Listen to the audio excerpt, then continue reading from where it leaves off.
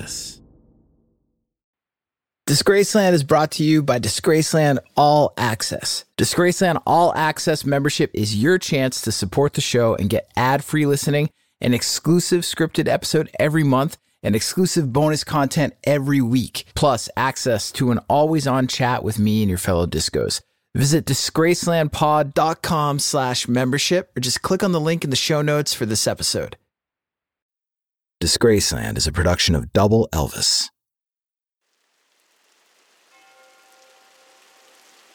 Well, it's happened again. A story by a musician behaving so badly that said behavior warranted yet another disclaimer at the beginning of a Disgraceland episode. Guys, I'm warning you, this story is more effed up than the Gigi Allen one. And speaking of effed up, I say the word fuck a lot, as you know, but that's not the reason this story needs a disclaimer. This story deals with cannibalism and abuse that is truly horrific, and for whatever reason, I spare zero gory details. Maybe because it's October and I'm feeling the Halloween vibe. And to paraphrase Ryan Adams, I've got a Halloween head full of tricks and treats. It leads me through these Compton streets. What is wrong with me? Mellotron!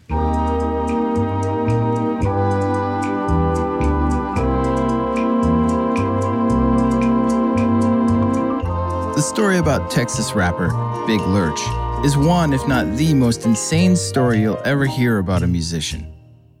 Big Lurch didn't like to just get high. He liked to smoke formaldehyde, the chemical used to embalm dead bodies. And Big Lurch didn't just rap about standard hip-hop culture.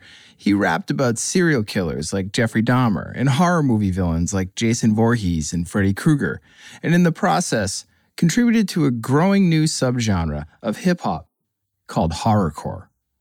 Big Lurch was 6'7" with deep-set eyes, a deep voice, and a deep hunger for PCP. An intimidating-looking dude who grew up in the East Dallas projects, but made his name on the West Coast, first up in Oakland, and then by infiltrating the Cali G-Funk world of South Central Los Angeles. Lurch was paranoid, dangerous, and totally out of his mind on drugs, to the point where he would disappear for weeks into PCP-induced comas and emerge with little to no memory of his time on the drug. It's no stretch to say that rapper Big Lurch was completely fucked up. But Big Lurch made some great music. Actually, no he didn't. His music was pretty much total shit, just like the music I played you at the top of the show. And that was a preset loop from my Mellotron called Bolero Woodwind Brass Low MK2. I played you that loop because I can't afford the rights for Ain't It Funny by Jennifer Lopez and Ja Rule. And why would I play you that specific slice of remixed Murder Incorporated on the Block cheese? Could I afford it? Because that was the #1 song in America on April 10th, 2002. And that was the day that rapper and Texas boy Big Lurch ran down the street naked in the middle of the afternoon, covered in blood, chewing on his roommate's lung. On this episode, Murder on the Block, brass boleros, cannibalism, horrorcore, and Big Lurch. I'm Jake Brennan, and this is Disgraceland.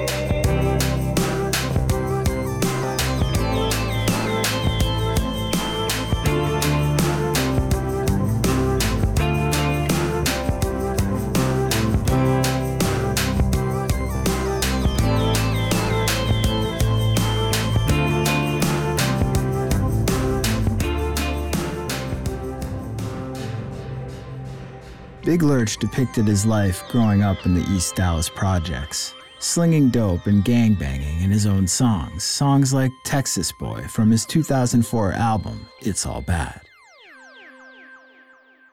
Big Lurch, 6'7", and with a wild imagination, according to him, had only two options growing up: become a drug dealer or become a rapper, which of course is total bullshit. Lots of people grow up in the projects and live happy lives and don't become dope dealers or hip-hop stars. But for whatever reason, when assessing his career opportunities, Big Lurch, born Antron Singleton, believed he was limited to either a life of crime or a life of stardom. And given the environment he grew up in, it's hard to blame him for this assessment. The East Dallas projects, like most public housing projects in America, are rough, tough living. The United States Public Housing Program was conceived with the best intentions. a way to provide families at the bottom of the economic ladder a place to live within city limits, while working their way up from poverty and into the working and middle classes of American society. But this did not happen, for whatever reasons: mismanagement of the federal program at the local level, insufficient funding from Congress, a lowering of standards for occupancy. For whatever reasons, the projects never became the low-income stanchion of upward mobility that they were intended to be. Instead, they became areas of concentrated poverty in America, riddled with drugs, crime, and gang violence, and for Big Lurch, a place of bleakness.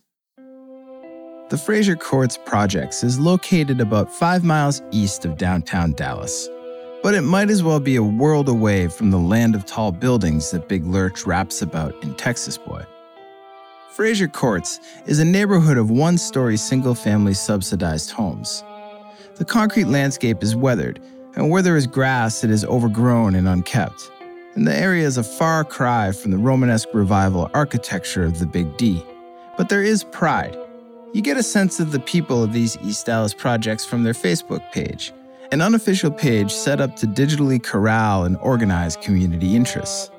There are the posts about the great time at the throwback block party, pictures of locals canvassing for voter registration. There's a post about the mouth-watering chili cheese dog from Nuthies, and multiple posts about chilling at home with the family. But there is also a darker side revealed, from both the Facebook group page and from searching #EastDallasProjects on Instagram. A pit bull stares menacingly into the camera in front of an abandoned backyard Soloflex. There are photos of AK-47s, 12-inch stacks of $100 bills, young kids outfitted in blood red, flashing gang signs, and a meme featuring a cute girl hanging on the corner at night with the caption, quote, "When you hanging out with your hood boo and he got you on the block where everybody be shooting," unquote. Each post gives a glimpse into real life in the East Dallas projects, where gang life is a reality and where Big Lurch grew up, and depending on how you look at it, either paid tribute to or exploited in his lyrics. Exploiting one's background for artistic means is nothing new. It's a time-honored creative tradition. In fact, it's almost expected of artists as a way to express themselves. And in hip-hop, where you come from is typically a badge of honor, a hallmark of your authenticity, and how you live your life is equally important. Slinging dope, gangbanging, and getting fucked up are required courses of the hip-hop curriculum, and Big Lurch took the getting fucked up part to extra credit level. Gin and juice? Nah. The Chronic? Not strong enough. Big Lurch fucked with those wet cigarettes, or quote-unquote smoking wet, as it was sometimes called, the practice of dipping a joint in formaldehyde before smoking it. Turns out, formaldehyde, the highly flammable chemical substance used by morticians to preserve dead bodies, when saturating a joint, will get you high as fuck and even cause psychotic reactions, similar to PCP, a drug that Big Lurch would soon find his way to smoking regularly. And PCP can, of course, kill you. You know what else can kill you? 6'7" psychopaths with bad drug habits.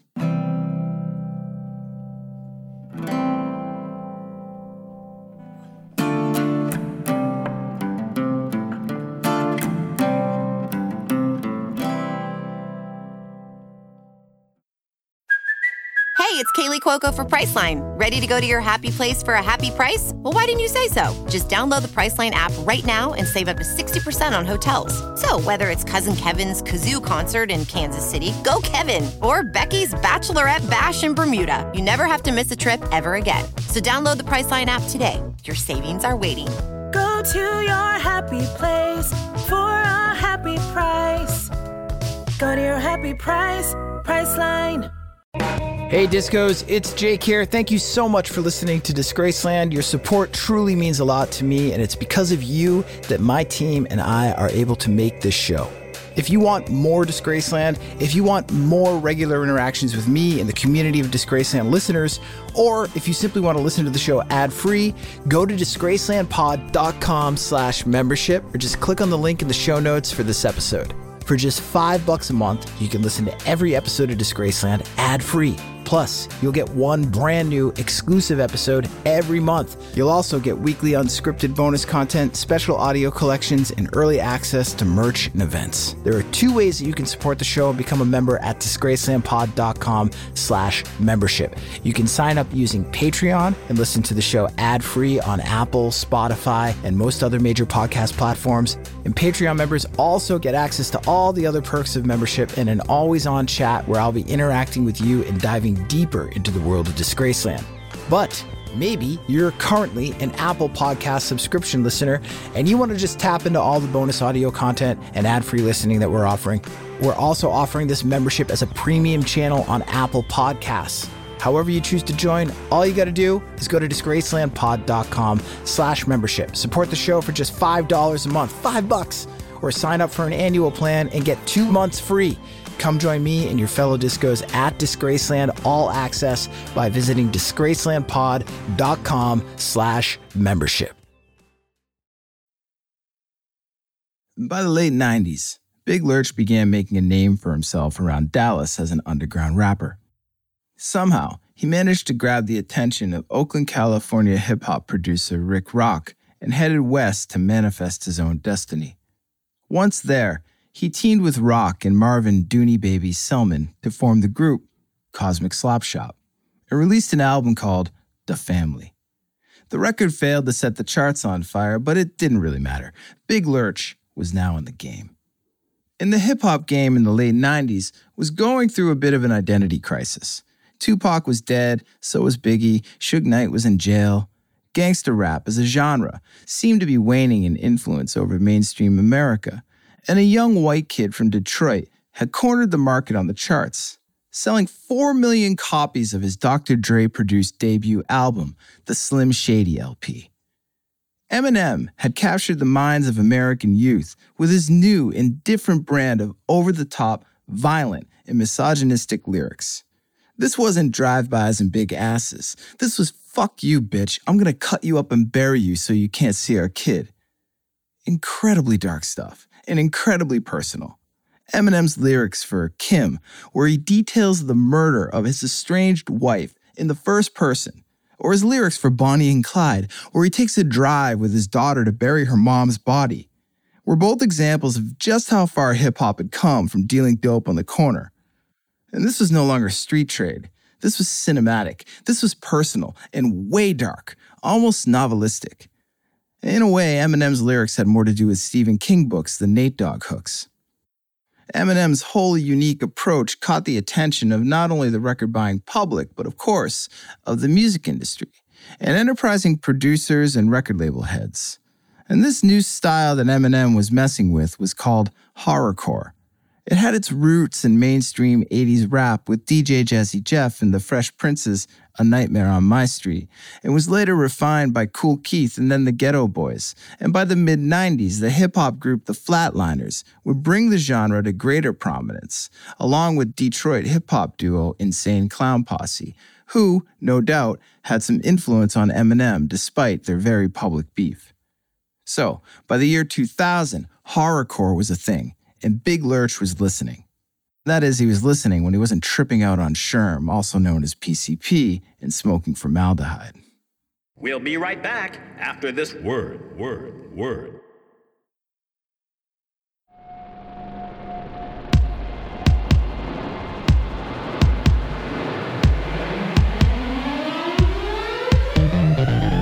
Lurch sat in the studio and took in the sounds around him.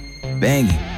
These West Coast dudes knew what was up. The producer, Roger Troutman Jr., son of legendary funk musician and founder of Zapp, Roger Troutman Sr., was dialing Lurch into what he was going for musically. Lurch could feel it. Musically, these California dudes had that West Coast vibe and 70s funk influence on lock. Zapp, the Brothers Johnson, Charles Wright and the Watts 103rd Street Rhythm Band, Shuggie Otis, even the fucking Doobie Brothers sounded good coming out of Troutman speakers. Which Doobie you be, Lurch wondered. An existential question to be answered another time. Lurch was into it all, but his mind was wandering to a darker place. He had rented and watched Silence of the Lambs over the weekend, and Lurch couldn't get the movie out of his head. Hannibal, the cannibal, And what a sick fuck. Imagine that. Eating another person. Just then, the vibe in the studio changed. It went from West Coast party to backstreet ominous in the time it took War to take the Cisco Kid to the breakdown and back again to the chorus, blasting out through the studio speakers. But had the vibe actually changed, or was Lurch just being paranoid? Some roughnecks entered the control room, wearing blue, Crips. Lurch rode with the Bloods back in Big D and repped red up in Oakland. The Crips freaked him out. Lurch didn't know if they were vibing him or if the weed he was smoking had him paranoid. Either way, shit was bad. To bust the vibe, Lurch bounced out of his seat and told Troutman to get the track ready. He then headed into the vocal booth to jump on the mic. The track, playing back into his phones, was hot, low, dirty, mean, but funky at the same time. Quintessential G-funk. Troutman knew what he was doing. When it came to putting a track together anyways, but Lurch wasn't into the lyrics Troutman had scribbled out. A hook consisting of trite West Coast shoutouts, ghetto whistles and good times, shorties on the block and steady passes, big bouncing grills and bigger bouncing asses. Lurch wasn't buying it and dropped the lyric sheet to the ground. And when his cue came, freestyled into the mic lines about being a vampire and wielding a syringe with battery acid. The fuck was this? Troutman looked at his engineer. His engineer shrugged. Troutman stopped the tape, pushed the talkback button on the board and instructed Lurch to take it again, but from the top. And this time, to give him a little intro vocal riff. He then rewound the 2-inch on the reel-to-reel and hit record. The track washed over Lurch in the booth. He closed his eyes, thought once again of Hannibal Lecter. His cue came and he spat out murderous lines that name-checked Jason Voorhees, Freddy Krueger, Charles Manson, and Jeffrey Dahmer. Seriously, just exactly what the fuck was this? Troutman had no idea. Lurch was one sick bastard. He let the tape roll and grabbed all the madness he could out of this big Texas boy with the horror-flicked tongue and scary-as-hell baritone. When he was done rhyming, Lurch headed back into the control room and shot a look to the roughnecks in blue that said, "Be careful who you fuck with. I'm 6'7" and on some other trip entirely." Lurch bounced. He had a plane to catch. Back to Texas. Big Lurch was back in the Big D for his grandmother's funeral, high on chronic and behind the wheel of his mother's dusty shitbox. Watching the road was a distraction because Lurch didn't want to take his eyes off this chick in the passenger seat. Man, those thighs, those bright red bike shorts would come off quick, he thought. They had to, and she was fine. She reminded Lurch of the big chick from Salt and Peppa. Was it Peppa or Salt? Lurch could never keep them straight. Spinderella was where it was at anyway, but right now, whipping around the back streets of the East Dallas projects, Little Miss Off-Brand Peppa would do. Because he could tell that she wanted him as badly as he wanted her.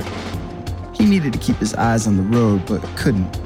The weed made him horny as fuck, and he'd been wanting to get with this chick as soon as he saw her.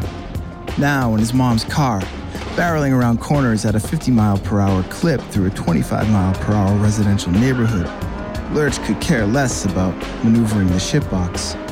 He wanted to maneuver himself onto and into the young, aspiring R&B chick sitting in the car to his right. It would be sweet, he thought. He could picture her naked, her caramel skin, those thighs, that hair, her big ass, big tits.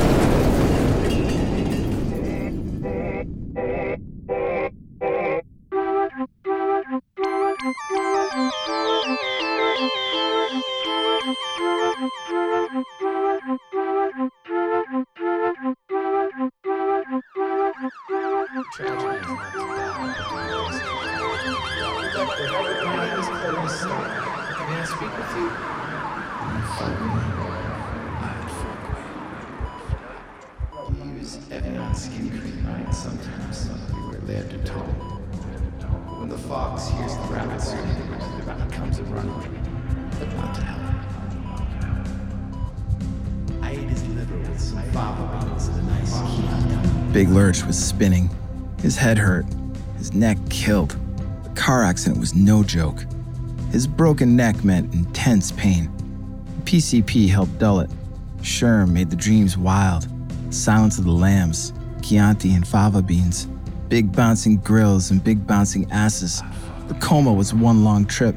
And when he awoke, after the accident, the world was one big dream state. Big Lurch moved through it with caution and amusement. What the fuck was going on? Was he alive? Dead? Where was this hunger coming from? He kept himself high all the time. The PCP bent the world to his will.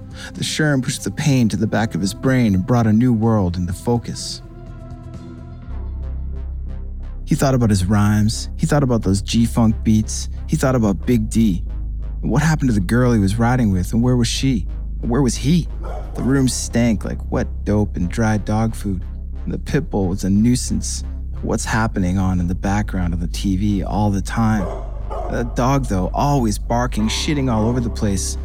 Where was that cough syrup? No formaldehyde, nothing to wet them cigarettes with. And let's dip them in NyQuil. Let's trip the fuck out. Let's forget the pain. Let's ride this out on 24-inch gold D's, slow. Raise the hydraulics, bounce that bass, those spandex bike shorts. Believe in that big ass. Believe in that big beat. The tragedy is not to die, but to be wasted. Where's the fun in dying? A man's gotta eat. And give me that pipe again. Who's that knocking? What's happening? I'm wearing red, motherfucker. Fuck off. You don't know who you're fucking with. Quid pro quo. My ass. Shut that dog up. I'll eat a bitch before I fuck her in those shorts.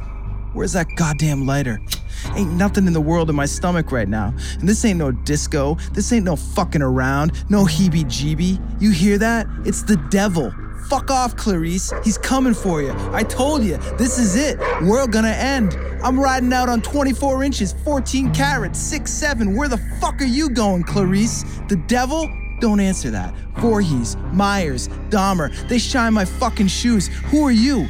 You're gonna end this world? You're gonna take me out, you blue devil motherfucker? Shut up when I'm talking to you. And shut that fucking dog up. Woman, I swear to God. Shh. Hear that? I heard that. Tell me you didn't fucking hear that one more time. One more fucking time, and I swear to God, I'll cut your fucking head off. Say it. Don't you fucking say it!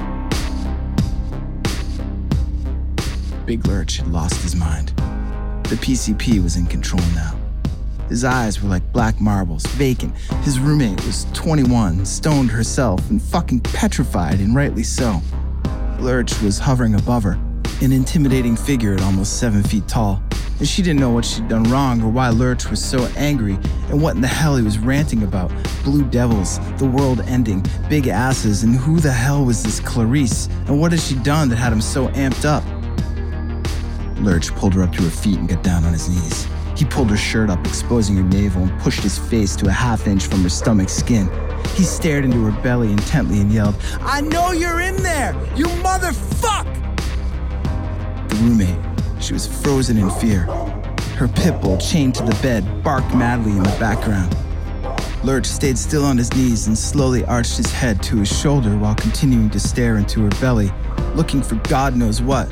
His face screwed itself into a look of bemusement and then frustration. "Come out of there! Come out! Come out of there. Come out. Just fucking come out." And when nothing happened, he jumped to his feet and grabbed her by the hair with his large mitt. He pulled her, kicking and screaming, past the chained and barking pit bull and into the kitchen. He threw her to the floor where she landed with a violent thud, her head bouncing off of the linoleum. Lurch grabbed the paring knife off the cutting board on the counter and bounced down on top of his rattled roommate, straddling her in place on her back.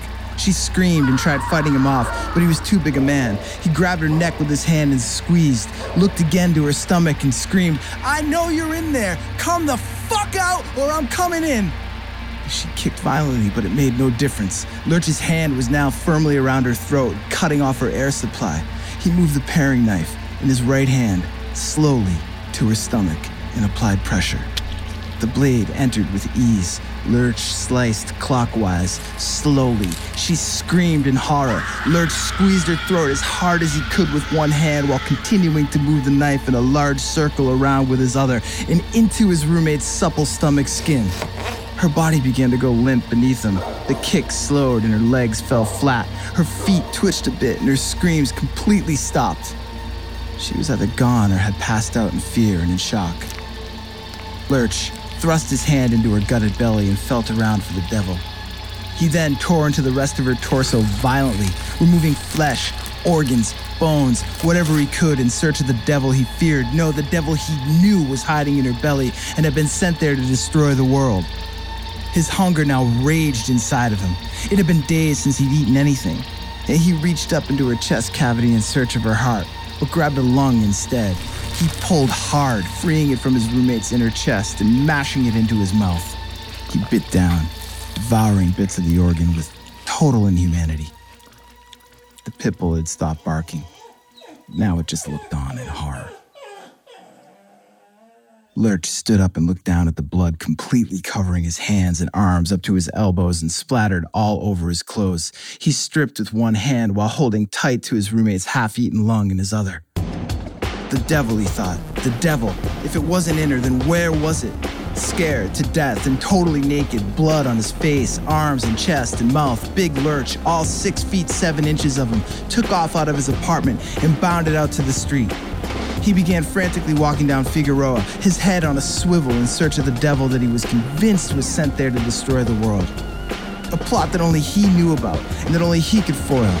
He moved in fits and starts, peering under cars and around street corners. Onlookers couldn't believe what they were seeing. A blood-covered 6'7" madman chewing feverishly on something, wandering down the street naked at 2 o'clock in the afternoon. When Big Lurch heard the sirens, he was relieved. Finally, some backup, he thought. The officers were only semi-shocked, and this was Los Angeles after all. But by the time they braced Lurch, they began to sense that this wasn't any ordinary arrest. All Lurch could think of was the dog back in the apartment barking. Cops. Nothing but dogs themselves, Lurch thought, so he growled back and began howling. He was cuffed, taken into custody, and jailed. When he awoke behind bars 2 weeks later, he was informed that he was being held on a murder charge, and that while he'd been jailed, a medical examination had revealed human flesh in his own stomach. Authorities had found bits of his roommate's lung. Big Lurch, Antron Singleton, was woken from a 2-week PCP-induced coma to learn that not only was he a murderer, but he was also a cannibal. Big Lurch had no recollection of any of this. His attorney, Milton Grimes, the former Rodney King attorney and also the owner of the record label Stress Free Records that was set to release Big Lurch's album, The Puppet Master, claimed that his client was innocent. He wasn't a killer. He was a mixed-up kid who got caught up in drugs and couldn't possibly be responsible for his behavior. Lurch was of unsound mind and insane, in a psychotic state from PCP. The defense fell far short of being effective in court, and Big Lurch was sentenced to 2 life sentences in New Folsom Prison for murder and aggravated mayhem. After his conviction, Milton Grimes, his attorney, and the owner of his record label changed the name of Big Lurch's debut album without his permission from The Puppet Master to It's All Bad. Opportunistic, exploitative, both. Either way, he was right. The story of Big Lurch, it's all bad. I'm Jake Brennan, and this is Disgraceland.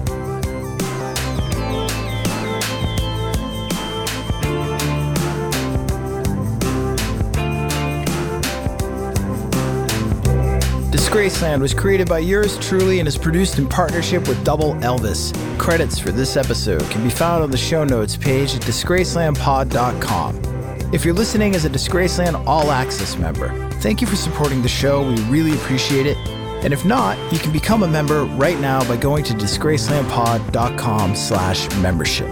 Members can listen to every episode of Disgraceland ad-free. Plus, you'll get one brand new exclusive episode every month. Weekly unscripted bonus episodes, special audio collections, and early access to merchandise and events. Visit disgracelandpod.com/membership for details. Rate and review the show and follow us on Instagram, TikTok, Twitter, and Facebook at DisgracelandPod, and on YouTube at youtube.com/@DisgracelandPod. Rock-a-rolla.